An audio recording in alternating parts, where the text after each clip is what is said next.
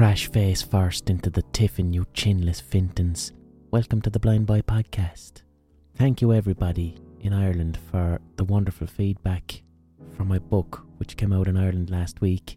It was lovely to share the stories with you, to share something with you that I've been working on for so long, that I put so much time and care into. So genuinely from the bottom of my heart, thank you for going out and getting that book. And for the people of England, Scotland and Wales, for the good old cracking tens, it's available in yearbook shops tomorrow. Topographia Hibernica, my new collection of short stories. And you can get it as audiobook, everybody, because I put a lot of care into the audiobook too, to make it not just an audiobook.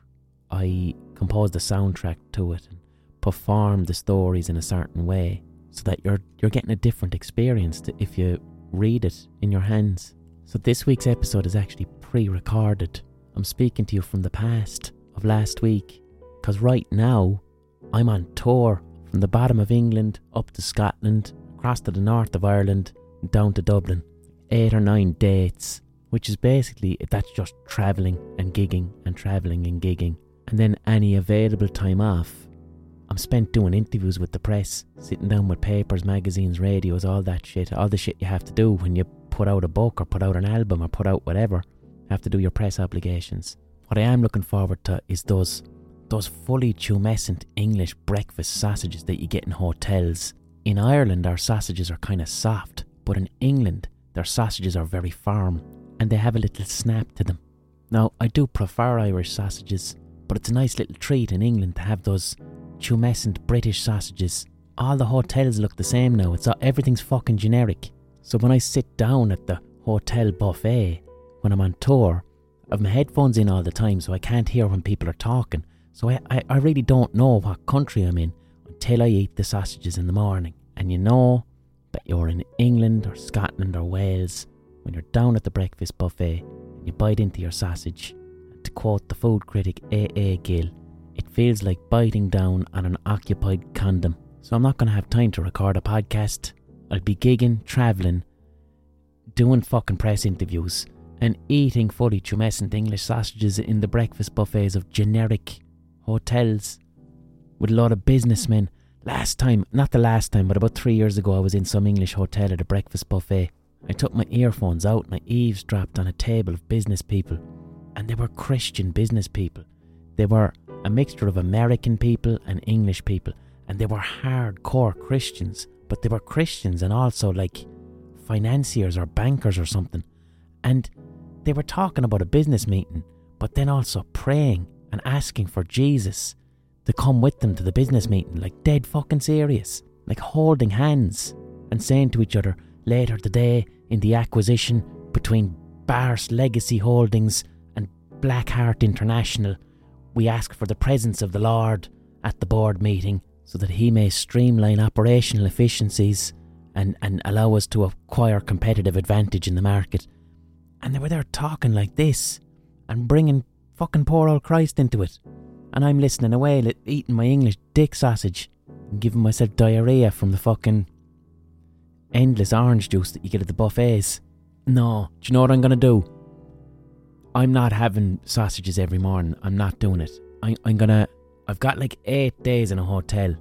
I'll go for sausages, 2 days, a treat, and then the rest of the time, croissants. Which I call them croissants. Over in England, you know what they call them over in England? Croissant. I know it's the French pronunciation, but come on. They're croissants, you silly Billy. So I'm going to do croissants, muesli, natural yogurt, a lot of fresh fruit, and coffee. And maybe just for 2 of the days, English Mickey sausages. William the Conqueror's dick, the Right Honourable Gregory Chichester III. I don't know who the fuck he is, but I will dine on his savoury penis, using that weird blunt English hotel cutlery that they have so you don't think of doing a terrorist attack. Not as blunt as airplane cutlery, but not as sharp. I'm talking about butter knives here. Not as sharp as what you have at home. Just a butter knife that's dull enough that it'll prevent you from doing a terror. And that's what I'm probably doing right now. Eating a bit of a continental breakfast, having climbed out of my continental quilt, wondering why the two of them are related. I can understand why you have a continental breakfast. there's cheese and bits of ham and croissants. So that's continental. The fuck is continental about my quilt? What's so Spanish or French about my quilt? Or are they saying that the hotel bed is so big that I'm effectively pulling a continent over myself? I am the bare earth, and this quilt is the continent that I pull over myself. Is this a tectonic analogy? So I'm now talking to you from the past, wondering about what I'm doing now. And that's the most exciting shit I can think of. That's fucking autism for you now. I'm hanging out with Johnny Marr on Monday night. That's the bit I'm supposed to get excited about, not the predictability of the breakfasts. So I pre-recorded this week's podcast because there's simply no way I'd have time to do it this week. But as I mentioned last week, it is currently Science Week. The 12th to 19th November is Science Week in Ireland. And Science Week, it's about democratising science. It's a week where anybody of any age gets to interact with scientists and go to loads of class events and find out about what's happening right now in science. So between the 12th and 19th of November, there's going to be loads of events all over the country where you can go and learn about science. And the best way to find out exactly what's going on, go to sfi.ie, Science Foundation Ireland's website, take a look at the website and go to their events and find out if there's anything happening close to you. And what I'm doing this week is I'm chatting to Professor Yvonne Buckley, and she's a professor of zoology at Trinity College up in Dublin. And she's also she's the co-chair of the All Ireland Climate and Biodiversity Research Network. So I'm chatting to an expert, a scientist, a professor about biodiversity, climate collapse, biodiversity collapse, which is an incredibly serious issue that we all need to be very informed about. But you know, with this podcast, when I speak to people about biodiversity or when I speak about biodiversity myself, I like to lean into it in a way that inspires proactivity and a bit of hope. To be very real about the situation, to not gloss over anything, but to inspire action and to inspire hope. And that's the chat I had with Professor Yvonne Buckley, who's unbelievably sound and loads of crack. And we had a fantastic chat where I got to explore my curiosity around science, zoology, biodiversity with someone who's an expert. So please enjoy this. Yvonne Buckley, thank you so much for coming onto the podcast and agreeing to have a chat. That's great to be on here. I'm delighted. So the first thing I'd like to ask, right, is so you're professor of zoology in Trinity College. Yeah, that's right. You started your academic training in like 2002, is that correct? I guess, well, I went to the UK to do my undergraduate first. I mean, I grew up in North Cork, so not too far away from you, I think. Yeah. And I went to Oxford to do my undergraduate, and then I stayed in the UK for about 10 years doing a PhD and a postdoc. And then I went off to Australia for 10 years to do my first academic positions. And it was only after that I came back to Ireland again about 10 years ago. It's like zoology is the study of animals. It's the study of animals and wildlife. Yeah. And when you began this journey, and this is something I hear from a lot of scientists say, I'm supposed to be studying this thing, and now all I'm doing is trying to fix a problem. Like, when you started, did you know that you're going to get into something here where you're effectively fixing a problem? Did you know that in the early 2000s?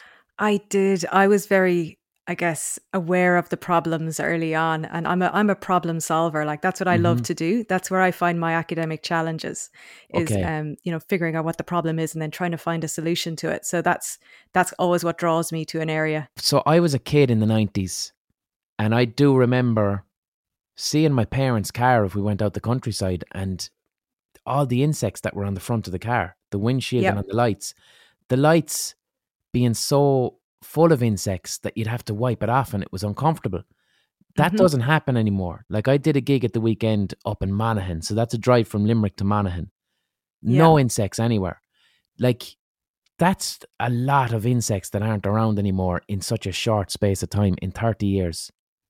Yeah, this is a really tricky one because a lot of people, have found this anecdotally. What's the story there? Yeah, so insect declines are a real thing, and we have some really good evidence from long-term scientific monitoring that insect populations have declined. But the thing about insects is they are so variable and so patchy that you need that long-term scientific monitoring to be able to say anything really conclusive. Mm-hmm. So the kind of the car windshield is a great story. It makes it real to people, and it's something we observe, but it's very difficult to then say what is it that's gone wrong. I mean, we know in our landscapes that over the last 40 years, populations of all kinds of things, from vertebrates to insects, have all declined because of the way that we use the land and the way that we use the sea now. So much more intensive. But the scientific monitoring goes alongside those kind of observations, the stuff that we see in real life, to give the strong evidence base that we need to say exactly what's going wrong, whether it's the pesticides in our environment, whether it's the intensive land use, the cutting down of hedgerows, and the tidying up of the countryside. Yeah. And nature thrives on untidiness. So that's another thing, because I was a kid, so it's hard to remember. But are you suggesting there that maybe the countryside was just a little bit more mad, a little bit more wild? I think it was, yeah. Less cars on the road too. We had fewer cars, we had narrower roads. There was fewer chemicals being put into the system because it's quite expensive to use those, and unless you're getting big profits, which is what some of our agricultural industries now are quite profitable, so you can afford those chemical inputs that maybe you couldn't afford back in the 80s and 90s. There's been just in my lifetime, in the last 40 years, we've seen such huge changes in how we farm the landscape, and Yes. in our urban development, and even just like how we organize our front gardens and our back gardens, and paving over our front gardens for car park spaces. That's a new thing that wasn't around 40 years ago. So I think things we forget because of this whole kind of shifting baselines thing, that as the world changes, we get used to the new normal. We forget how it was, and it used to be more untidy. But another thing too, because my mother's 80, so when I speak to my mother about this stuff, some of the things she says to me, sometimes I feel like how my mother described how she grew up is where our society needs to go. By which I mean, she came to a market in Limerick with me recently, and in this market, farmers market, they were selling all this locally produced organic products, potatoes, carrots, whatever, and they were real expensive, and they were effectively presented as a luxury item. This was a fetishized luxury item. To be able to buy carrots and potatoes, and the farmer to say, these are from Limerick, these are. And I'm going, wow, really? Because my carrots are from Spain. Yeah. And my ma laughed at it and said, we didn't have organic stuff growing up. Everything was organic and everything was locally produced. This is how it was. Yeah. And she used to tell me stories about, like, her granddad had once seen an orange. You know what I mean? Her granddad had seen, he'd been abroad somewhere and he'd seen an orange, and he used to come home and he had a gold pocket watch, and he used to tell her and her, in like the 40s, he'd say to her and her sisters, oh, this is an orange, this gold pocket watch, this is what an orange is. And they believed him, and they'd climb up on him when he was asleep and try and eat his pocket watch. Wow. But for me, it was like, there was something beautiful in the fact that here's a person who has seen an orange, because you couldn't get an orange in Ireland because everything was local and organic. And what you'd lose there is choice, but what you gain is, that's so much better for the environment and biodiversity. Yeah, that's an interesting one. I mean, we can't romanticize the past either, in that there were things, like that choice, that diversity of food. I mean, the diversity of food now we can get down in our local Tesco is fantastic. But part of me is like, yes, that would be fantastic if everybody could eat locally grown and, more in tune, food that's produced more in tune with nature. So using kind of the nature-based solutions that we know work, like having more wildflowers around your fields and more hedgerows, and, making space for the insects that eat the pests on your food. All of that is really good stuff. But what's happened in the last kind of 20, 30 years is that the price of food has just, become very, very cheap. As well, because we're able to produce food much more cheaply now with modern agricultural techniques than we could in the past. So we have this conflict, right, between trying to make sure that food is available, healthy food is available to everyone, and making sure that people have, I'm making sure that our countryside is not, that we're not horrendously polluting and destroying our countryside in the process of making that cheap food available. So there's probably a middle road somewhere, where we can import Yeah. some of the ideas from organic agriculture into conventional agriculture and say, look, let's go a middle way here.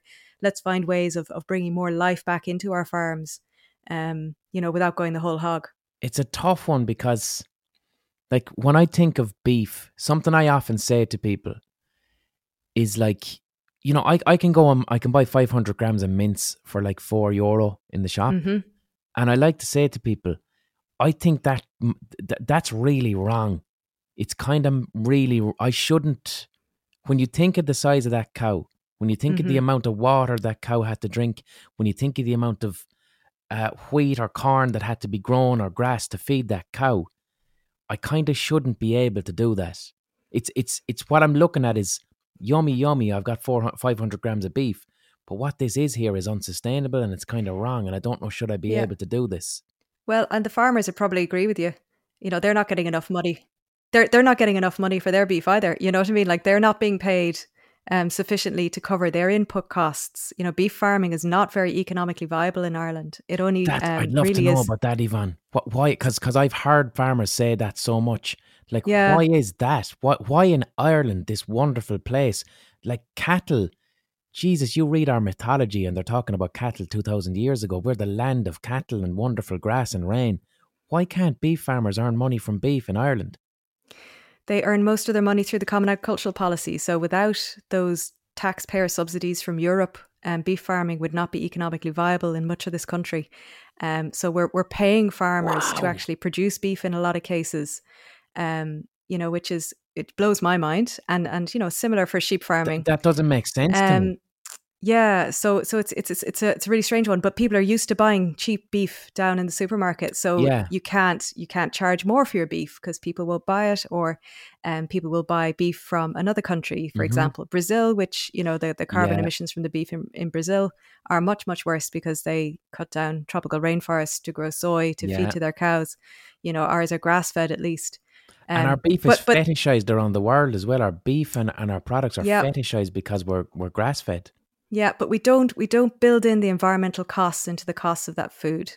So it's based, what you buy in the supermarket, those costs are based on the inputs that the farmer makes, maybe a bit of fertilizer, a Mm-hmm. bit of extra food for the cows, buying the cows, the veterinary bills, there's lots of different input costs. But we don't factor in the the slurry that runs into our fresh waters, that pollutes our fresh water. Yeah. That's a cost that's borne by society in general rather than paid for by the people eating the products. Why is that dangerous, Yvonne? Why is it so bad for slurry to go into rivers? Lots of nutrients in slurry, so Okay. it goes into rivers, and then that encourages some kinds of animals and plants to grow, and they suck up all the oxygen out of the river, and they change the environment for other kinds of animals and plants, and you end up with a really polluted, low diversity ecosystem. So if Lough Neagh has been in the news a lot over the last month or two with that toxic algal bloom. Yeah, what's Um, going on there? Like, that is mm, so freaky. Yeah, it's really worrying, but it's kind of like the end point of the monitoring of water quality on this island has shown that we've seen big declines in water quality, north and south over the past Mm-hmm. 40 years. And the pollution, this state of Lough Neagh now is just kind of the end point of that pollution. So it's basically if we needed more wake up calls, there it is. but we see the same thing in lots of our rivers and lakes all over the country. It's getting towards that. We're not at that point yet, but we're seeing all the warning signs. So, do you see? So, Lough Neagh has got a bloom of algae which makes it fluorescent green, and basically it's a dead lake. Not a lot can live in there because that algae is taken over. Is that correct? So yeah, it's a funny little creature called a cyanobacteria. It photosynthesizes, so that's why it has that kind of bright fluorescent green color. Mm-hmm. But it's kind of a Oh, bacteria so as that's well. chlorophyll then that we're seeing. That's what that Yeah, lovely exactly. green is. Yeah. Um, Here's a mad one, right? But like, could that happen to the River Shannon? Like, could Ooh, that that's happen an to interesting one. like? Because I'm looking at it going, okay, here's a lake that's not pleasant, but Yeah. what if all the water turns into that? Yeah, so lakes are very susceptible to those kinds of toxic blooms because the water is kind of stationary and it doesn't mix as much as in a river, I believe. So there's not as much oxygen getting in there through the movement of the water. And Hmm. they also, and the temperature can be quite warm in a lake as well, Hmm. especially in the shallow parts. So I'm not a freshwater biologist now. So, yeah, I don't know exactly what's going on, but we tend to see those cyanobacterial blooms in lakes rather than rivers. But you get other kinds of problems in rivers. You know, there's a lot of little creatures that you wouldn't know are in rivers until you go Hmm. kicking around the stones and putting a net out and collecting them. We take our students down to do this kind of river sampling Hmm. quite often, and you see all kinds of weird and wonderful beasts like mayflies and Yeah. stoneflies, and the larvae of loads of our insects actually live as little freshwater invertebrates in lakes and rivers and streams. And So that's those little weird things you see floating around when you really look at it. yeah, or they'll be under the rocks. The really cool stuff is under the rocks. Wow. So turn the rocks over and see what you find. And they're like just little kind of shrimpy things, or Yes. they're really cute. But I mean, this could be another reason for our insect declines is the fact that we're now polluting the habitat of a lot of, the dragonfly larvae can't They're survive. nurseries. Yeah, exactly. Yeah. Wow. So yeah, it's kind of invisible. Like when you get into zoology and get into biodiversity, you see all this stuff that other people don't see, and I think it's a bit of a superpower. You see the world in a completely different way. We think about bees and we think about flies and we have an awareness of wasps, and that's about as far as I used to take it until I started to learn what biodiversity was and started to think about Yeah. everything in terms of a system. And then I started to care about everything. I mean, just a quick one on Loch Ness. Like, let's just say the government or whatever, because there's the problem as well as it being up north. Let's just say that the aristocrat who owns it gives it over to an organisation who are interested in fixing it. Is it the Mm. type of thing you can go, oh, I can see how someone could try and fix that? Or is it just done? And I it's a think it big could. question, I Yeah. know, but Okay. like, Yeah. No, I think that it's not beyond the point of no return. I don't think. I think that it could be fixed.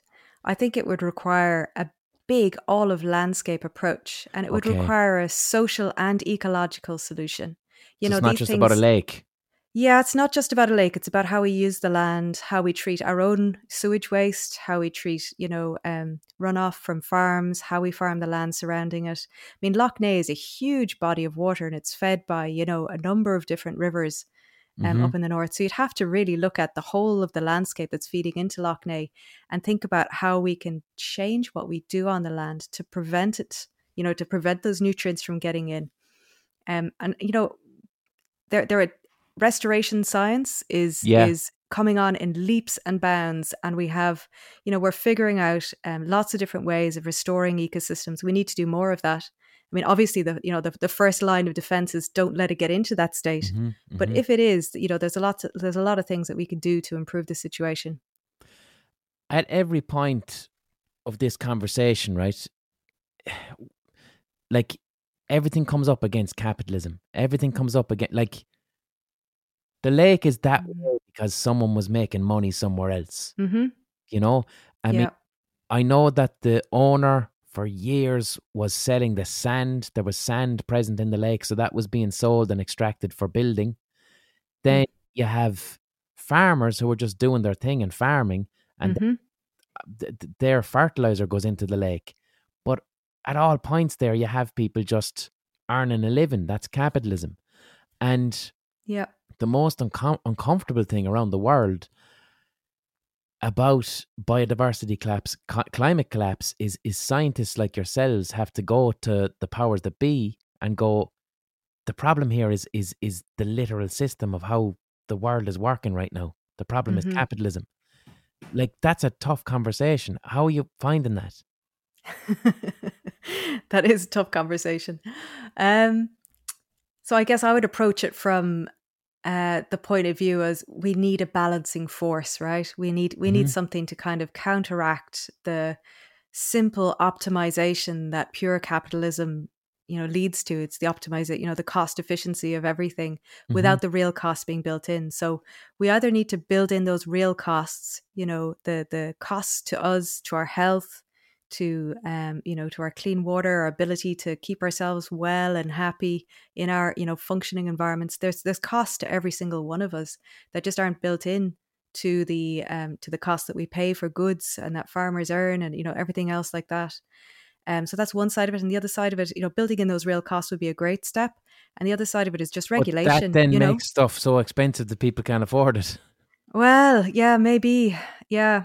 But then we choose what to subsidize, don't we? Yeah, As a country, we subsidize fossil fuel use currently to a large degree. We're subsidizing, the certain kinds of farming and things like that. That maybe those subsidies would be better used, planting trees along rivers to stop the runoff from going into the yeah. rivers, or putting in place sediment traps, or there's lots of things we could be subsidizing that we're not, and instead we're subsidizing some of the wrong things. We're subsidizing the pollution and not the solution. Yes, absolutely. Sometimes, again, what I like to say to myself, and it's after I speak to my mother, was it really that bad in the 50s? Like, I mean, what I mean there is describing a world where things are just a little bit more scarce. Like, Hmm. for me to say to myself, no, you can't have a banana. Why can't you have a banana? Because they're over there in Costa Rica and it's really expensive to get it to Ireland. So a banana, like, they used to rent out Mm. pineapples. Did you ever hear of that? Yeah. Yeah. Pineapples were like the height of luxury, weren't Yeah. they? You just used to show them off at your dinner table. You didn't eat People them. would rent them. And then the poorer you were, you got the third rent of the pineapple. And Oh, they we were would have been really, manky by then. it's like, even if you were to walk around Dublin and you look at some of the railings from the Georgian era, you look at the Hmm. tops of those railings. If you look closely, you'll see in some of the designs, you'll see pineapples, because Yeah, pineapples were absolutely. so luxurious. It's like, no, you Yeah. can't have a pineapple. Certainly not, because you can't really grow them here. Yeah. And it's scarcity, is what I'm talking about there.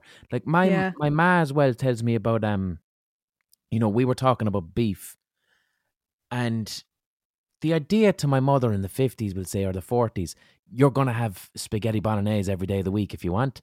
That was mad. Like, no, you're not. You're going to have beef once a month if you're lucky. Yeah. And she Yeah. spoke about, like, in Limerick, and I actually quite like the sound of this. Like, Limerick's known as Pig Town. Is And it? yeah, Ah. yeah.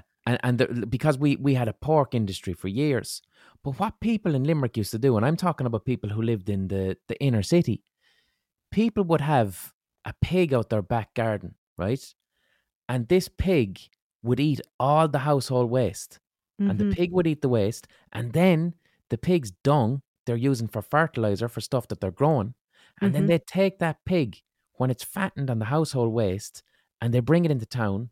And the pig is slaughtered and butchered. And the person leaves with a wheelbarrow full of bacon and blood and sausages. And that's Mm-hmm. their meat for the year. Mm-hmm. And people lived like that, but doesn't that sound so sustainable? I mean, I know you're still killing an animal there, but Yeah, that's so it's just but it's not the way we live now, right? And no. we live in such dense urban cities, and it's actually quite sustainable to have people living very, very densely. If we wanted everyone to have their own pig, we'd be using this land much more intensively. So if you think back Yeah. even just to the famine, everybody had their acre of potatoes. There was Hmm. 8 million people living in the country. It was very densely populated. But to feed that population, everyone needed to be growing their potatoes. So the countryside was actually used very, very intensively back then, Yeah. and you see, old potato furrows in places that are now national parks, like in the Burren National Park, for example. Wow. One of the sites I work in, there's old potato furrows, so they would have farmed that thin layer of soil for potatoes on top of the limestone pavement. Like every inch of the country was probably But they farmed might to have made a produce bollocks that. of the land as well, though, did they? Of Yeah, I mean, it wasn't all rainbows and unicorns back then either.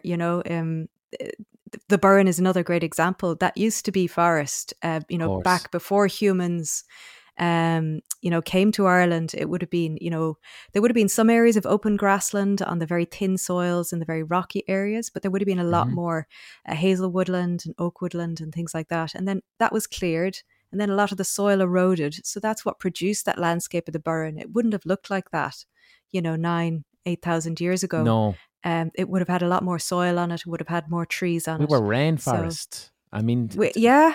There was that's temperate crazy rainforest. Yeah. To think that Ireland was once a rainforest, and that's kind of what we're supposed to be, but exactly we're not. Right. It's mad. Let's take a little break now for an ocarina pause. I don't have an ocarina today, but I'm in my studio, so I have a variety of instruments, and I think let's do something strange. I've got an instrument here called a flexitone. It's a Latin percussion instrument that makes a very odd noise. So I'm going to play the flexitone, and then you're going to hear an advert for something.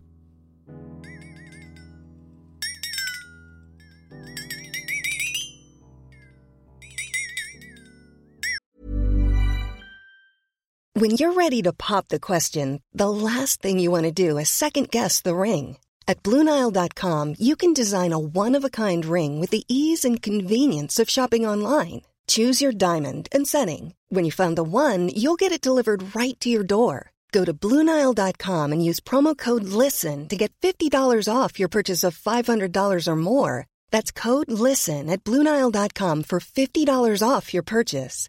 BlueNile.com, code LISTEN.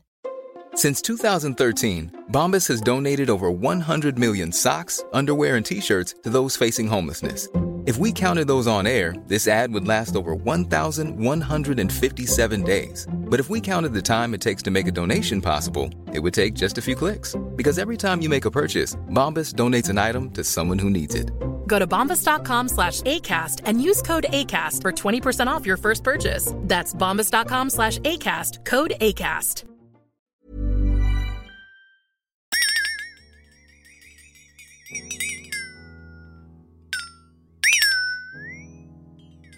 Wonderful instrument there, the flexitone. You would have heard an advert for something. That instrument's used quite a lot in 90s West Coast rap music, in G-Funk in particular. I need to know how that started or how it happened. It's a niche instrument, but if you know that sound, you know it from like Dr. Dre or Tupac, or it's in the opening credit music for Grand Theft Auto San Andreas. A queer little instrument. So support for this podcast comes from you, the listener, via the Patreon page, patreon.com/The Blind Boy Podcast. If this podcast is bringing you joy, mirth, merriment, distraction, whatever it is that has you come and listening to this podcast, please consider paying me for the work that I'm doing, because this is my full-time job. It's how I earn a living. It's how I rent out my office. It's how I pay all my bills. This is my job. It's my career. And only because of the support of my patrons am I able to do it. So if you can support via Patreon, please do. I'm talking about the price of a pint or a cup of coffee once a month. That's it. If you listen to my podcast, would you buy me a coffee in real life or buy me a pint because you like listening to it? Well, you can via the Patreon. But if that's too expensive for you, if you're not at work at the moment, whatever, don't worry about it. You can listen for free. You can listen for free. Because the person who is paying for you to listen for free. So everybody gets a podcast and I earn a living, and it's a wonderful model based on kindness and soundness. My book, Topographia Hibernica, it's available now. Please buy a copy if that's what you're into, if you like short stories. So I'm recording this on the past, but you're listening to this on the 15th, which means that tomorrow night, 16th, I'm in Coventry. And there are a few tickets left for Coventry. It's almost sold out. And then Edinburgh's sold out Friday. Saturday in Belfast. Belfast in the waterfront is actually sold out, but they had held back a bunch of tickets in case I needed them for guest list. And I don't. So there's probably possibly 10 tickets left for Belfast if you want them. And then this Sunday, the 19th, Dublin, my homecoming gig. I'll have a belly full of English sausages of a wonderful guest. There's very few tickets left for that, but Vicar Street on Sunday the 19th, come along to that, because that's going to be loads of crack. And I just love my Vicar Street gigs. Sunday night, I always do my Vicar Street gigs on a Sunday or a Tuesday or a Monday, on the nights that other acts don't want Vicar Street because it's hard to sell. On a Sunday, Monday or Tuesday, I take those nights because you can come to my gig. You don't have to drink. It's a lovely, relaxed night. It's closer to theatre or the cinema, and you can be home in bed, up for work the next day with a clear head on you. And then once Vicar Street is done, I'm going to chill it a bit for the gigs. I'm going to try and relax for December. I've spent 2 years writing a book. I just want to take a break for December, and all I want to do is write this podcast each week, because I love doing this podcast, but just to have a bit of space where that's the only thing I'm doing. And then my next gigs after that are in February, where I'm going to be 2 nights in Berlin. One of them is sold out. And then Oslo in February. I can't wait to gig in Oslo. I can't wait to go to fucking Oslo. I've never been there. I'm going to go to Viking museums. I'm going to do some Viking shit. I'm going to experience extreme cold that I've never known before in February up in Oslo. But I'm also doing a live podcast there on the 6th of February. So if you're in Oslo, come along. Okay, back to my chat with the wonderful Professor Ivan Buckley for Science Week. Check out sfi.ie to see some Science Week events. Exactly right. I have a theory. I'm going to say this, this is a crazy theory, but I just want you to hear it, and you can take off your academics hat when you're listening to it. Okay. So I reckon that mythology, right, mythological beliefs and folklore exist in the human animal to keep us in line with systems of biodiversity, right? Because we're animals, humans are animals, and we're animals with language. And I find that with so much mythology, like up until the 1600s in Ireland, it was illegal to kill a white butterfly because people truly believed that white butterflies contained the souls of dead children. Wow. And also, people didn't fuck with bees, because if you look at Irish mythology and bees belong to the goddess Bridget, and Bridget lived in the other world, and her bees in the other world, which was like the Irish pagan heaven, but it's not a heaven, it's a parallel universe. Bridget was over there, and people believed that she had an orchard, and she tended bees in this orchard. And then the bees would travel through mist in the morning into our dimension, and that's how they would fertilize flowers. But you didn't fuck with bees, because bees belong to Bridget. And then you go all around the world, like, of course, the story about when they reintroduced the wolf in Yellowstone National Park and how it improved biodiversity. So I looked at that story, but I also then looked at the mythology of the Crow Nation Native Americans who are indigenous to Yellowstone. If you look at their mythology, which is a couple of thousand years old, their like creator god is a wolf or a coyote. So if you look at their mythology going years back, the most important animal to them is the wolf. And then you find that science proves that. And it's just a crazy theory that I have, that I think mythology is there in the human animal to stop us doing what we've done. Because if you look at colonialism, and the whole thing with colonialism is you eradicate the language and beliefs of a culture so that you can extract wealth from the land. Yeah, that's really interesting. I don't think it's crazy at all.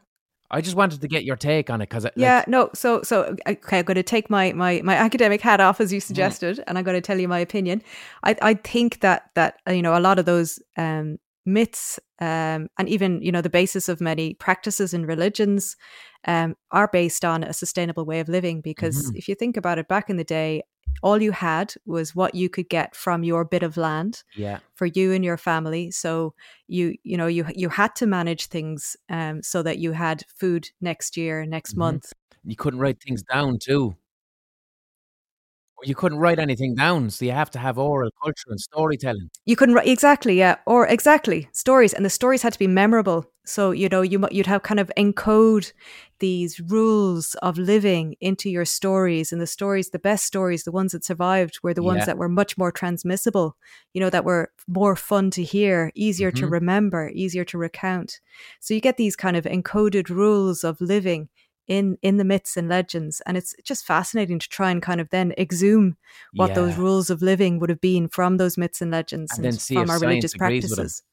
Yeah, exactly. And more and more now, putting my academic hat back on again, more and more now ecologists are recognizing the value of traditional ecological knowledge and saying, look, there's a lot of really useful information that's been encoded in traditional ecological practices and stories and myths and legends, and we're increasingly using those when we're looking for the solutions that we need for the climate crisis, for example, for the biodiversity crisis.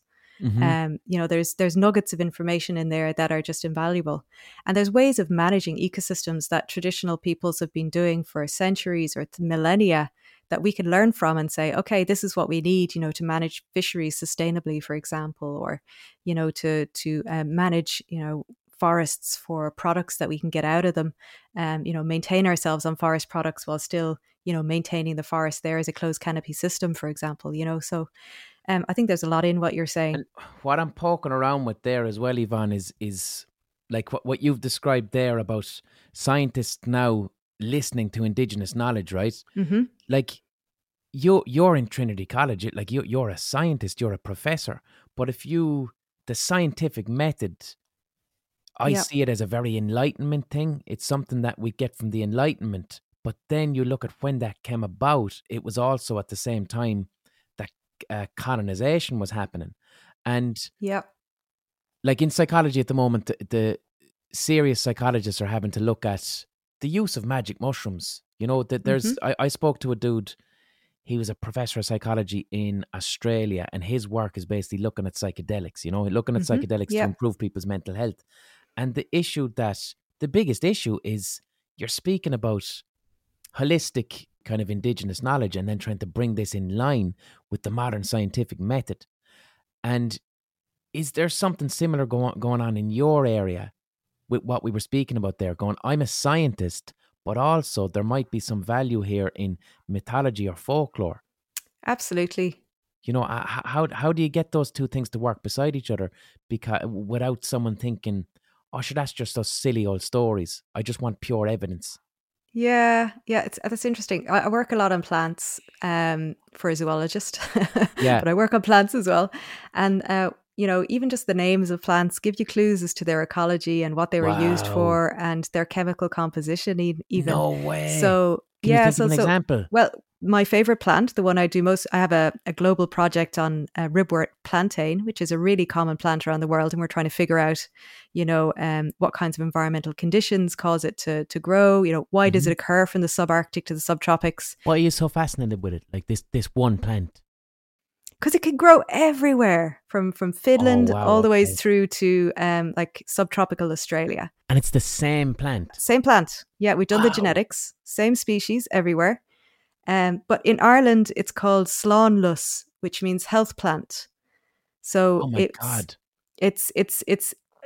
its common name in Irish indicates what it was used for, and it's brilliant for nettle stings. So you could rub it on your nettle stings, and it's the original dock. Actually, people say, "Oh, you should rub docks on nettle stings." Yeah, that's rubbish. So the reason why they say rub docks on nettle stings is because docks and nettles often grow together. Yeah. So they just go, "Oh, the docks are convenient. We'll rub that on." But the docks have got nothing chemically that helps with nettle stings. But this plant, ribwort plantain, does. So would I know it if I saw it? It's kind of one of those invisible plants. It's everywhere and you wouldn't recognize it, So it's got long, narrow leaves and it's got kind of these funny flowers, which don't really look like flowers. They're kind of like black heads with a little ring of a little tutu, like a ballerina's tutu of stamens around it. So it's quite, once you have it pointed out to you, you'll see it everywhere. But yeah, those, and so it has all these uses. And in Eastern Europe, it's used as a cough medicine and a cough syrup. Now, coming round to the ecology end of this, the reason why it's got all of these medicinal uses is because of the chemicals in the plant that are used to deter herbivores, so caterpillars and the larvae of weevils and things like that eat the plant.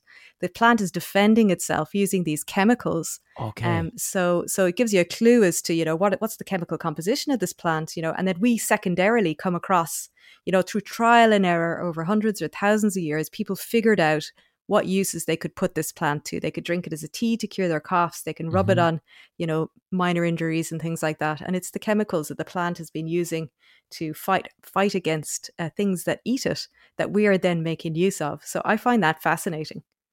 And just a little question about the research around this plant, right? Like, so you have this plant and it's the same one and it grows everywhere. Yep. The first thing that came to my head there when you mentioned that is I was thinking there's certain crops that are dying, and like I saw recently they just figured out about a month ago how to grow baked beans in England. It's a type of haricot bean. It's a haricot bean, and it used to come from France, And now they're like, oh, brilliant, we can grow it in England now. And I was like, isn't that fantastic? Think of all the Yeah. transport that doesn't have to happen. Yeah. But are you thinking of, if this plant can survive everywhere in the world, what does that have that makes it unique? And if some other plant is going extinct because of climate change, we can, I don't know, engineer the seed to have some of this stuff. Yeah, well, that's certainly one of the uses that the research can be put to. And, we found that, so humans have actually transported it to Australia and to America and to Africa. It wouldn't have naturally occurred there. And in North America, it's called white man's footsteps because it grows where the first Europeans would have gone. Oh, and Jesus, isn't that they've amazing? took it with them. It's basically the seeds would be mixed up in hay for the horses, for example. Wow. So really fascinating social kind of history to this plant as well. But that's beautiful, isn't it? Yeah. It's beautiful. It is beautiful. Scary but and beautiful. Yeah. Terrifying, because I imagine the indigenous American people, Yeah. they're not a fan of white men's footsteps at all, because that means death and eradication. So for them, it was quite frightening. Exactly. Plant. That's a warning.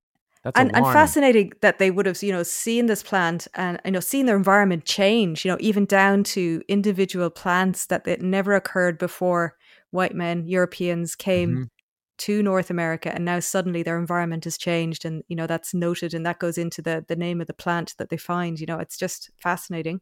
So I was thinking of something a little bit off topic. Go on, I was going to say, I was going to go off on a tangent myself there for a second, and then circle back again.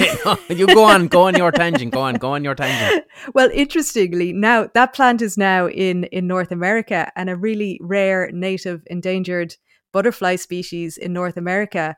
The caterpillars eat that plant. Wow. So it's now become kind of integrated into the ecology of the system in North America in an interesting way. In a non-destructive way. Yeah, it's not a hugely destructive plant species. It's one of those kind of non-native plant species. It just kind of hangs around, not doing very much harm. But I've heard that about hedgehogs in Ireland. I've heard hedgehogs here kind of, they were brought over by the Normans, and then they kind of chilled out and said, we can work with this. We're okay. I mean, would you agree with that? Or hedgehogs don't seem to do a hell of a lot of harm. No, I wouldn't be trying to get rid of the hedgehogs. No, I think they can stay. Okay, cool. But it's weird, isn't it, that we're having this conversation about what are the good animals and the good plants, and what are the bad animals and the bad plants. Well, it's kind of trying to see what ends up working with an ecosystem and what ends up destroying it, because you don't hear about the ones that work. You hear about the ones that are invasive, like Japanese knotweed and stuff like that are destroying things. Tangent I was going to go on, because I just like to, this is a mad tangent, but have you ever heard of, I think it's called long distance nuclear warnings? No. What it is it's fascinating, because when you spoke there about this plant being called white men's footsteps, so organizations that are burying nuclear waste, right? And I'm talking, so they have to bury this nuclear waste, and they bury it far, far, far underground. But this stuff is never ever safe. So the people who are burying it have to figure out, if society collapses, how do you warn people in like 10,000 years? Oh, yes, yeah. And did you hear about the glow cats? No, I didn't. So one serious solution to this, and I love it because it's insane, is someone suggested the best way in 10,000 years to warn people about nuclear waste, if someone was to come across it, because if someone came across it, like a civilization that's like ours, it'd be like finding the pyramids. You're just going to go, your curiosity is going to take you down there. So they have these warnings, and the warnings are beautiful because they sound like foundational literature. It's like, nothing good is beyond this point. Beyond this point is death and destruction only. I'm trying to figure out how you can say this to someone in 10,000 years. But one solution that was presented was, you genetically engineer cats, right? They reckon cats will survive no matter what happens, right? So you genetically engineer cats so that they glow in the dark when they're near nuclear waste. And then you create mythology and religion and songs that might survive in 10,000 years' time. So whatever happens in 10,000 years, people will know glowing cats are bad and stay the fuck away, but we're not really sure why. That is gloriously mad. I love it. Isn't it? So you reckon my Plantago could be one of those survivors? Cockroaches, Plantago, cats. Yeah, we should make them all glow in the dark and create a whole religious thing around them. Yeah, but that's what they're saying. Cause brilliant. I mean, Jesus, we still have Greek myths. We still have. Yeah. We still speak about like Irish mythology and Bridget. That could be 4,000 or 5,000 years old. I Yeah. spoke to a dude, Mancon Magan, who's a folklorist, and Yeah. he was with indigenous Aboriginal people, and they have stories that could be 25,000 years old.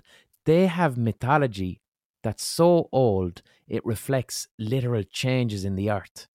Oh, that's incredible. Which is astounding, because that's the power of oral Yeah. mythology. I'm gonna add one more weird thing to your cultural transmission. There's a species of bird in Australia called Albert's lyrebird. That's a great mimic. So in its natural environment, it would be mimicking other birds. So it creates this beautiful song, to try and attract a female and warn off other males. That's composed of the songs of loads of other bird species. Yeah. And these songs are not just what the bird hears in its own lifetime. It's culturally transmitted from one generation to another. So you might, as a lyrebird, you might learn from your father, who learned from his grandfather, who learned from his great-grandfather, so you get these cultural transmission. And so you can get sounds preserved from way back in the past from Aboriginal people with their clapping sticks that are preserved by the lyrebirds, because they'll mimic human noises as well. So they mimic the clapstick songs of Aboriginal people. And more recently, lyrebirds have been incorporating the sounds of chainsaws into their songs as... Yeah, it's incredible. Well, I find it very affecting, very sad that now they've moved on to mimicking chainsaws, because that's one of the dominant noises that they hear in their environment. But they also preserve this long history. The other thing as well, Yvonne, is like, that's unbelievably sad. But the thing is too, like, when we spoke about, we'll say, mythology, the best stories survive. Yep. That right there is such a good story that every single person's going to hear it. Every single person who hears... There is a bird in Australia who sounds like chainsaws because it represents the destruction of their environment. Every single person who hears that is going to remember it. And everyone who hears that, then they've connected with a part of themselves that makes them care about this stuff a little bit more. I hope so. That would be a really nice outcome. Yeah. That's very sad, and that's the power of storytelling there. That's very sad. Just an aside, because I've never spoken to a zoologist before, and I just want to know if you know anything about this. Do you know migratory birds, like the ones that end up down in Africa and they come to Ireland? Swallows, I think. Yeah. I've heard that there's certain migratory birds, and they literally have quantum computers in their heads. Like, the way that they navigate the world is they use a quantum split experiment. Do you know anything about that? Is there truth in that, or is it a mad thing I heard? No, I had a chat to a quantum scientist a few months ago, actually, about exactly this topic, because I was fascinated.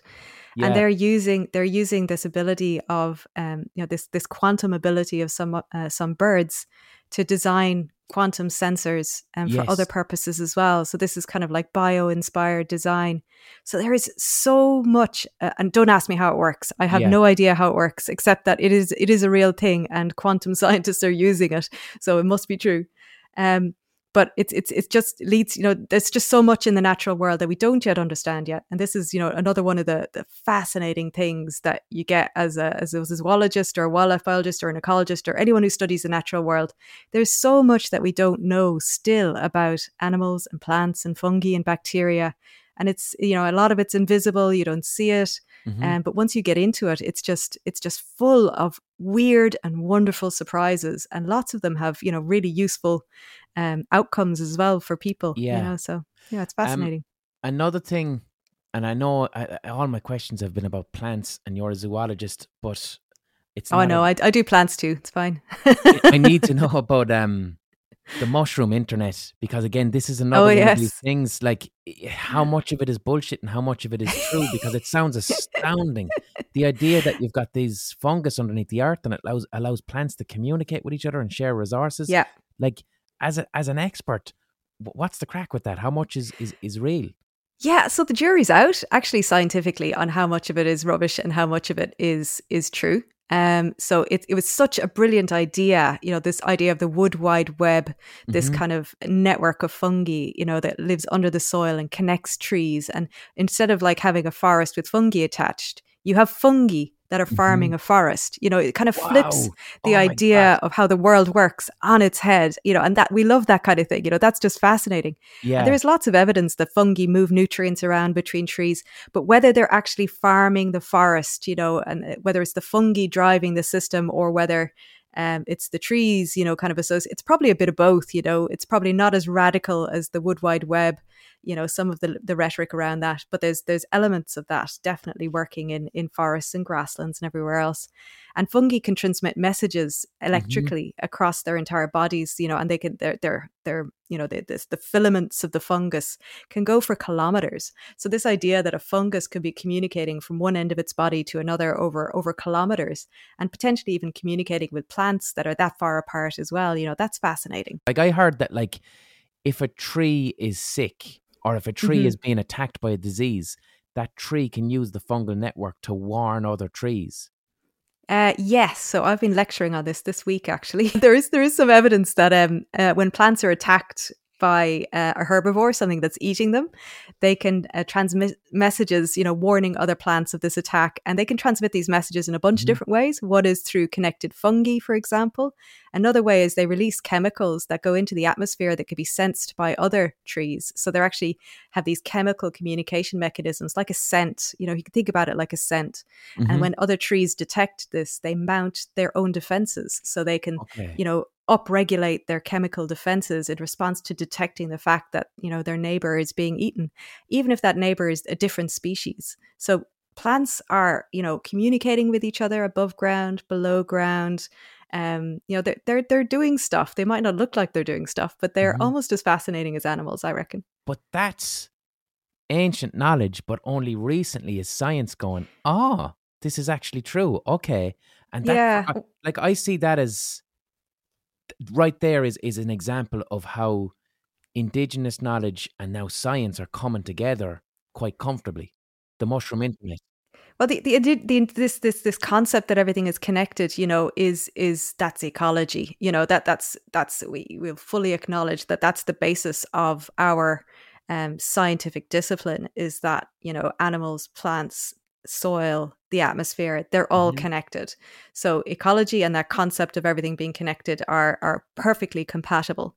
I guess where we differ from the kind of traditional ecological knowledge is that we start to get very specific about what is connected to what Mhm. and how and why and how much can you perturb it before it breaks, and, you know, how many species can you lose before you lose a particular ecosystem service. Yeah, So we get very, very specific about those connections, but the broad general concepts are very compatible. I see what you're saying. And even recently, Mancon Magan, who I mentioned earlier, he Mm, works with an organization called Home Tree.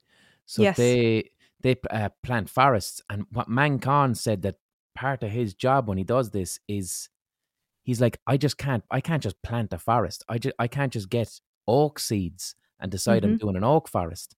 What he does is walks the landscape for hours, Hmm. hoping to find an old oak tree, not just for that tree, but for the mycelium in the soil.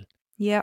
That it's not just about planting a tree, it's about, Yeah. hold on a second, this soil here and the fungus here, this could be quite old, and that's very important if I want this entire forest to grow. Yeah. Absolutely. And science would back that up, that it's, you know, the soil that the things that go into the soil in an old forest are quite different to the soil, you know, where if you're trying to restore a forest, for example, Hmm. you know, getting hold of soil from ancient woodland, the close by would be fantastic. Or, you know, being able to grow out, or, you know, collect and grow some of those really critical fungi and introduce them with the seed, so that you're creating a little kind of fungal nest for the seed to grow up with. You know, you're putting that connection, you know, in place right at the start, could really help with the restoration of that forest.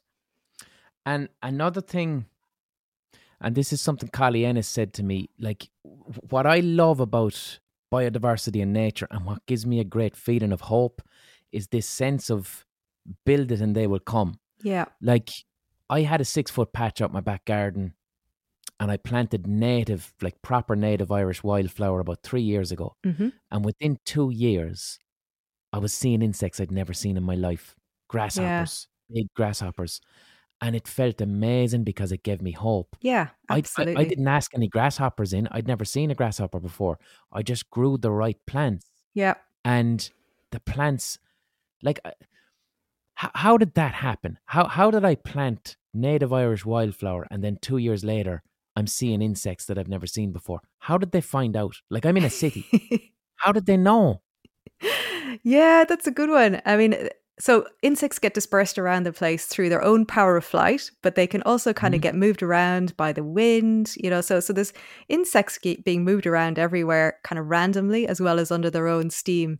And I guess it's a case of, if you throw enough things at a patch, something will stick if Mhm. the conditions are right. So there was probably baby grasshoppers coming into your garden, every single year, but they were just never sticking. They were dying Yeah. or they were deciding to go somewhere else, or they just didn't stick. So now that you have the right conditions for them, if anything does happen to come along, it can actually thrive there now. And another great example of this is that the lawns at Trinity at the front of college.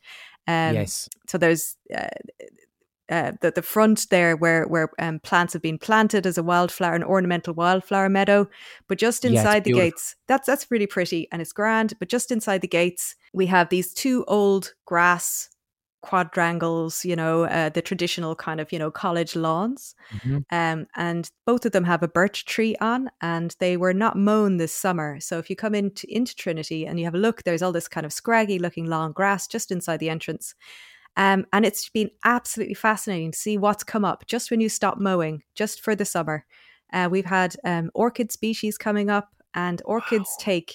could take years to decades to grow and flower. So I find it Are fascinating that, orchids the parasitic ones, are they? well, these ones are not parasitic. These ones Okay. make their own food, but they the fascinating thing for me is that they've just been sitting there getting mown every year for, tens, hundreds of Okay. years, getting mown, getting mown, getting mown, never had the chance to flower. And then this is their year, suddenly there's no mowing for the first time in, recorded history of Trinity. And up they pop, they've got their chance and they flowered and are setting seed, and, there'll be more orchids next year. So it's just fascinating what can come up when you actually just step back a bit, manage it for biodiversity, and see what happens.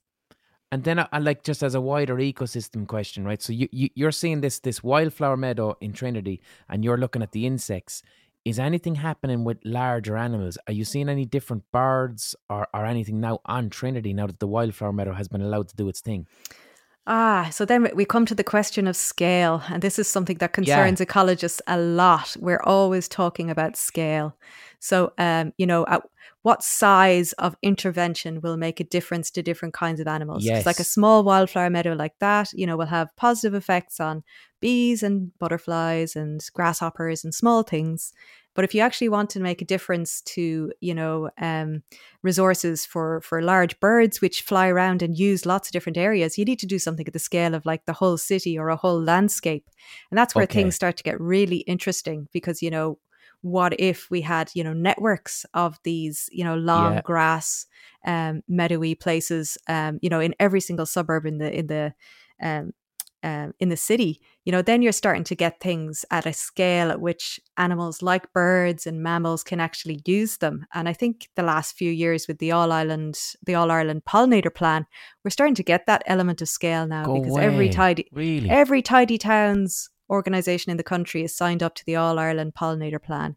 All the local authorities, are now leaving areas uncut for several weeks to months during the Yeah. summer.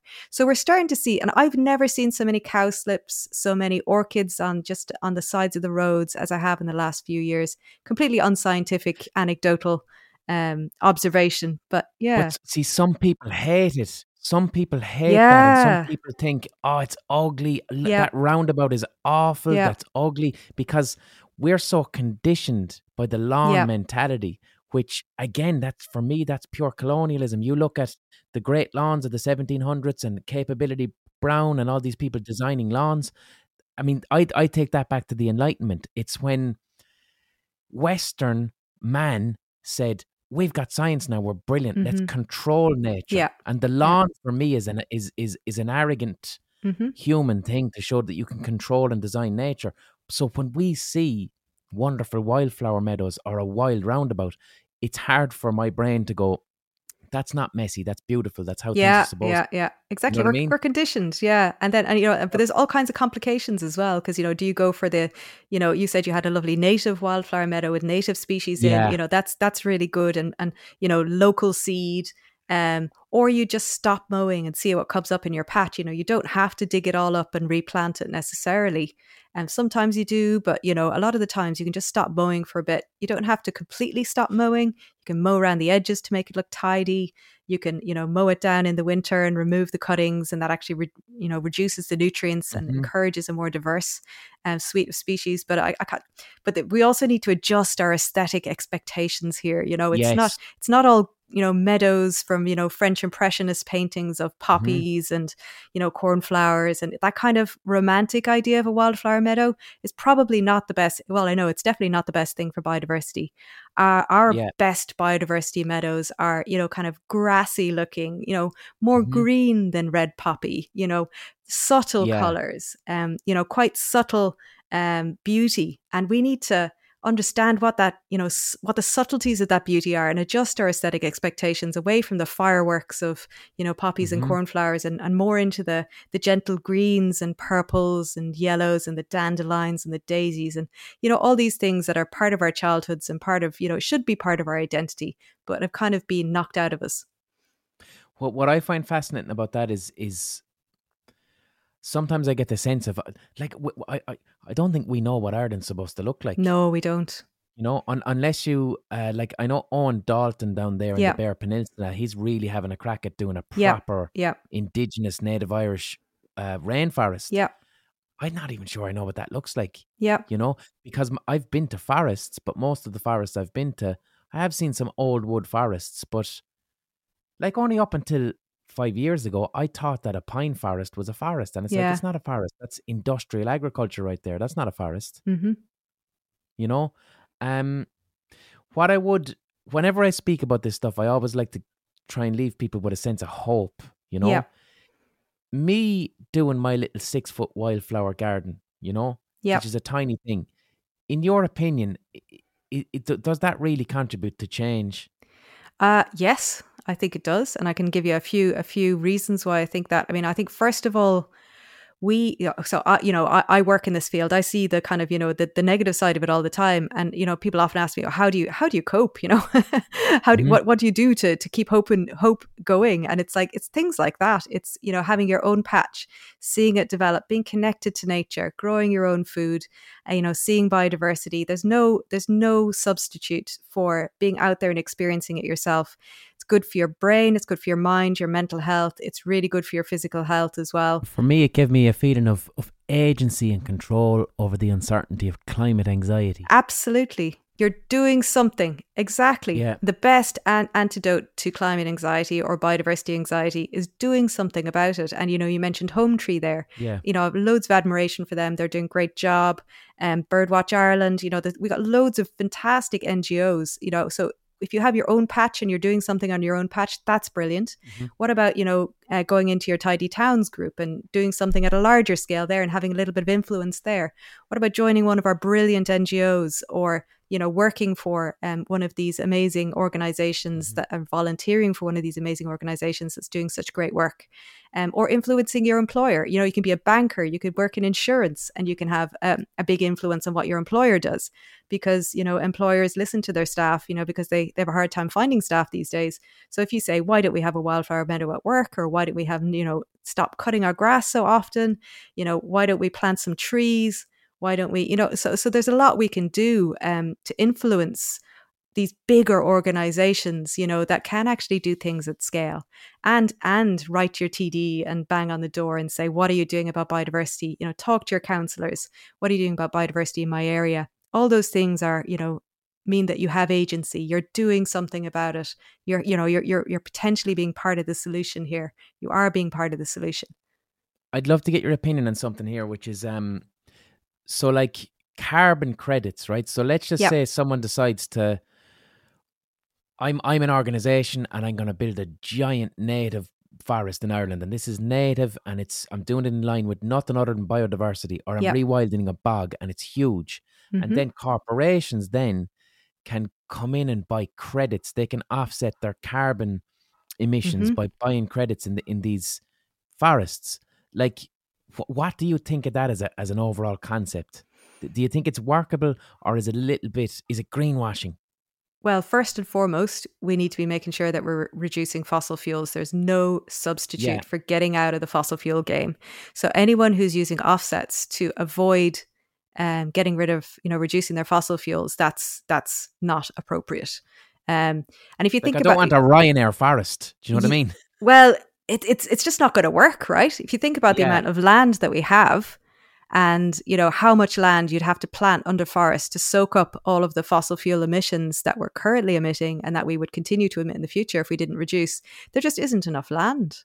So it's not a substitute. In no way is it a substitute for reducing fossil fuels. So I think we need to be careful about carbon credits. There is a role for carbon credits. There will be some fossil fuel emissions that we potentially can't avoid. And we should be saving, our land-based solutions for those real unavoidable fossil fuel emissions, for the credits for those.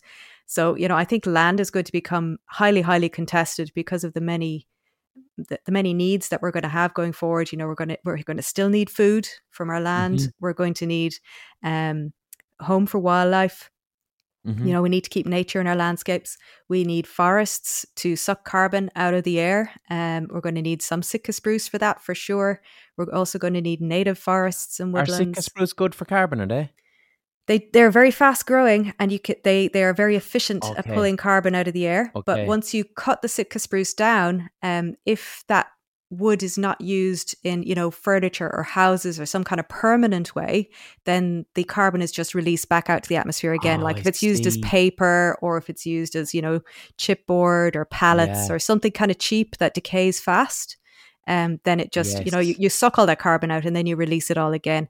But if you keep planting Sitka spruce and use the wood in houses and furniture and long life products, then you can potentially build that up as a carbon store. Storing it. Yeah, exactly. Isn't there's a Nordic country at the moment, I don't know which one, but I believe they're building a wooden city.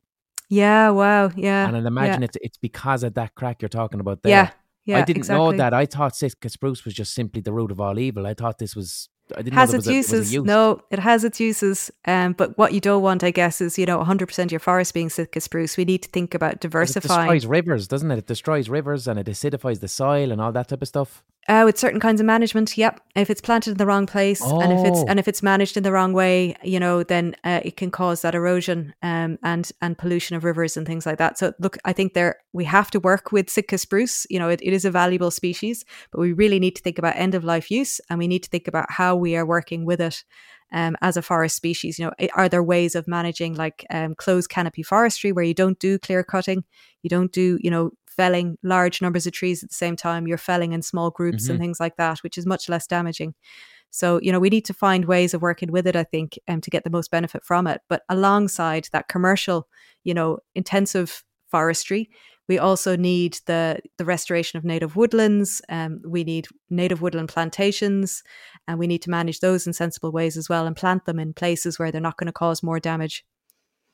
I'm going to ask you one last question, because this is something I find fascinating. So whenever I bring on academics, it can be a difficult thing because you're a professor. So academics are I need to be careful that I stay within my remit here and that I don't speak out of place. And your thing is zoology, but you've spoken about so much. You're speaking about trees. You're speaking, you're going outside of this. And what I find interesting there is, how do you as an academic stay in your lane when there's not really such a thing as a lane, because everything you do is ecosystem related? How can you say, I only talk about animals, and then I don't talk about the animals that these plants live around? It seems to me like you're comfortable speaking about everything because it's ecosystem stuff you're talking about. Yeah, and I'm just really interested in human interactions with nature as well. So that brings me into the human and social side of things quite often. But I'll tell you how I stay in my lane. Often people will tell me if I get out of my lane. I get told all the time I'm out of my lane.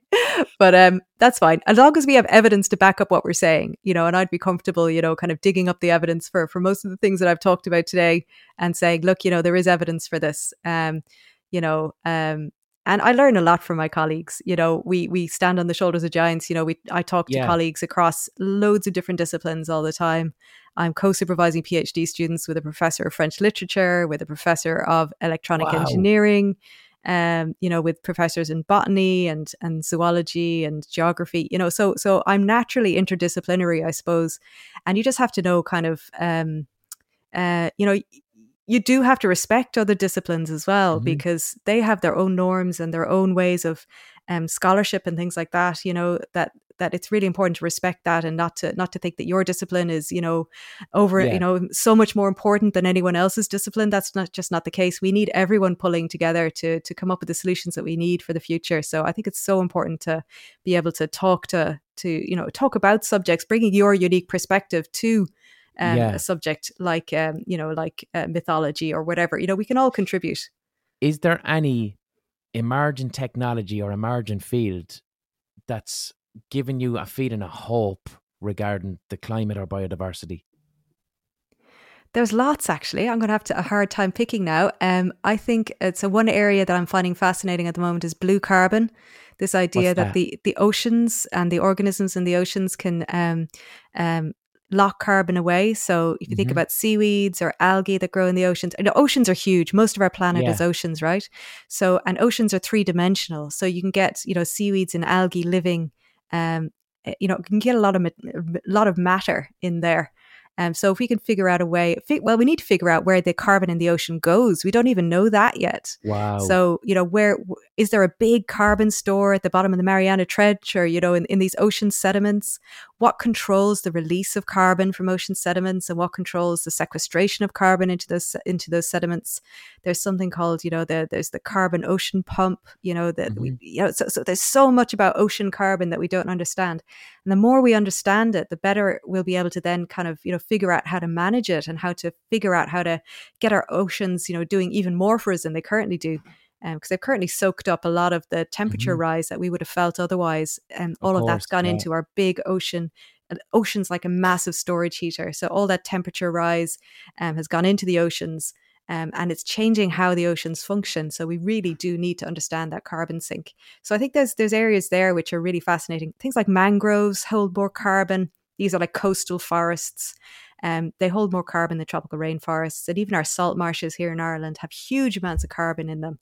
Wow. So I think that, we've got great potential here. We are an ocean country, to exploit what we have and find the solutions. Wind as well, yeah. Yeah, find solutions to the problems that we have. So I think that's one big one that I'm excited about. Something that got me feeling quite optimistic. I spoke to 2 scientists a couple of years back, and what they're doing is studying how Ireland can take waste from our cheese and dairy industry to capture the emissions of decomposing waste of the dairy industry, which is huge, and then use that for fuel and biodiesel that can really run the country. Look, we need to get more efficient at everything we do. So this idea of, having a circular economy, so taking waste streams from one area of the economy and turning it into a resource that you can exploit or displace fossil fuels, that has to be done. And that's the whole, I guess, the foundation of the bioeconomy, turning these, instead of using fossil fuels, we use wastes from food and, animal waste and things like that, and turn that into useful products like plastics and, all the kinds of chemicals that we can't seem to live without these days. We need to find those somewhere else if we're not going to use fossil fuels for those. So, I think there's great potential there for, I guess, making more efficient use of the things that we have and not throwing away stuff. So, when you're going back to, I guess, where we started thinking about, the 1950s or the 1980s, we didn't throw away stuff, we reuse stuff all the time. Biscuit tin full of needles. You know what I mean? Exactly. If you got a biscuit, that's one little small thing that pisses me off, is when you go to Dunn's or Aldi or wherever at Christmas, right? Yeah. And you see the Quality Street. Yeah. And I look at Quality Street and I go, I shouldn't be able to buy 2 Quality Streets for a tenner. That shouldn't exist, because when I grew up, Quality Street came in a tin container and it never left the house. Exactly right. It was a valuable thing. They're not valuable anymore. They're just big plastic tubs, and you buy 3 for a tenner. And now Quality Street has no meaning anymore. Yeah. And I know it's silly because it's Quality Street, but Yeah. it's turning into beef. I need my Quality Street to be sustainable. I want to keep that tin. I want that tin to be important. Boil it all down to we buy too much stuff.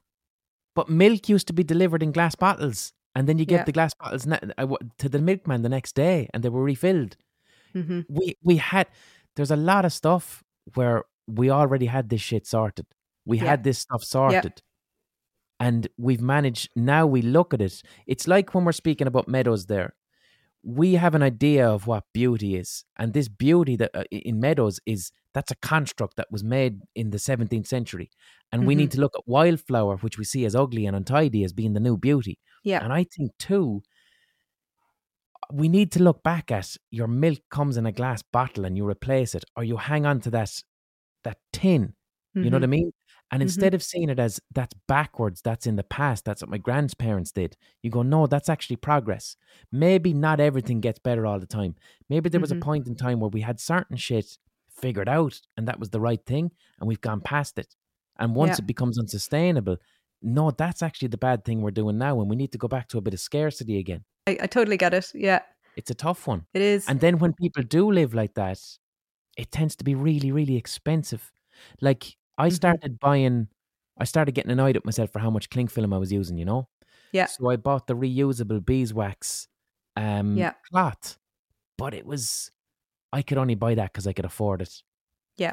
I bought that because I had the income to afford beeswax cloth. The person who doesn't have that money, they're buying 99p cling film in the pound shop. You know? So how do we make this stuff available for everybody, and currently for it not to be a luxury item?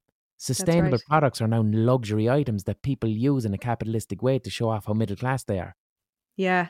You know what I mean? I agree. Yeah, totally. But I mean, there's loads you can do with, you know, and actually make life cheaper for yourself. You know, everybody has takeaway occasionally. Keep the takeaway containers, don't throw them away. You know, they're very handy. There's simple things like that. And, you know, eating less meat is good for your pocket, good for your health, good for the environment.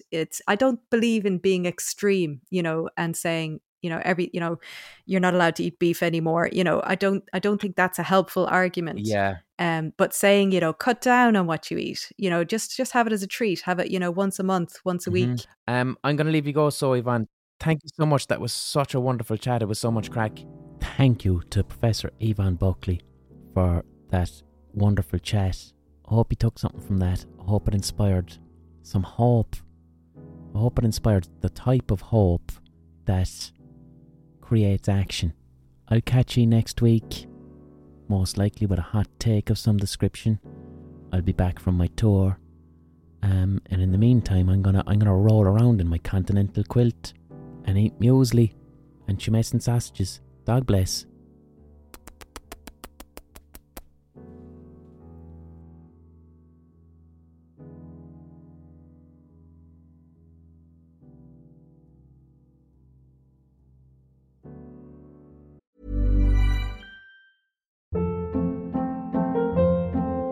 Hold up. What was that? Boring. No flavor. That was as bad as those leftovers you ate all week. Keke Palmer here, and it's time to say hello to something fresh and guilt-free. Hello Fresh. Jazz up dinner with pecan-crusted chicken or garlic butter shrimp scampi. Now that's music to my mouth. Hello Fresh. Let's get this dinner party started. Discover all the delicious possibilities at HelloFresh.com.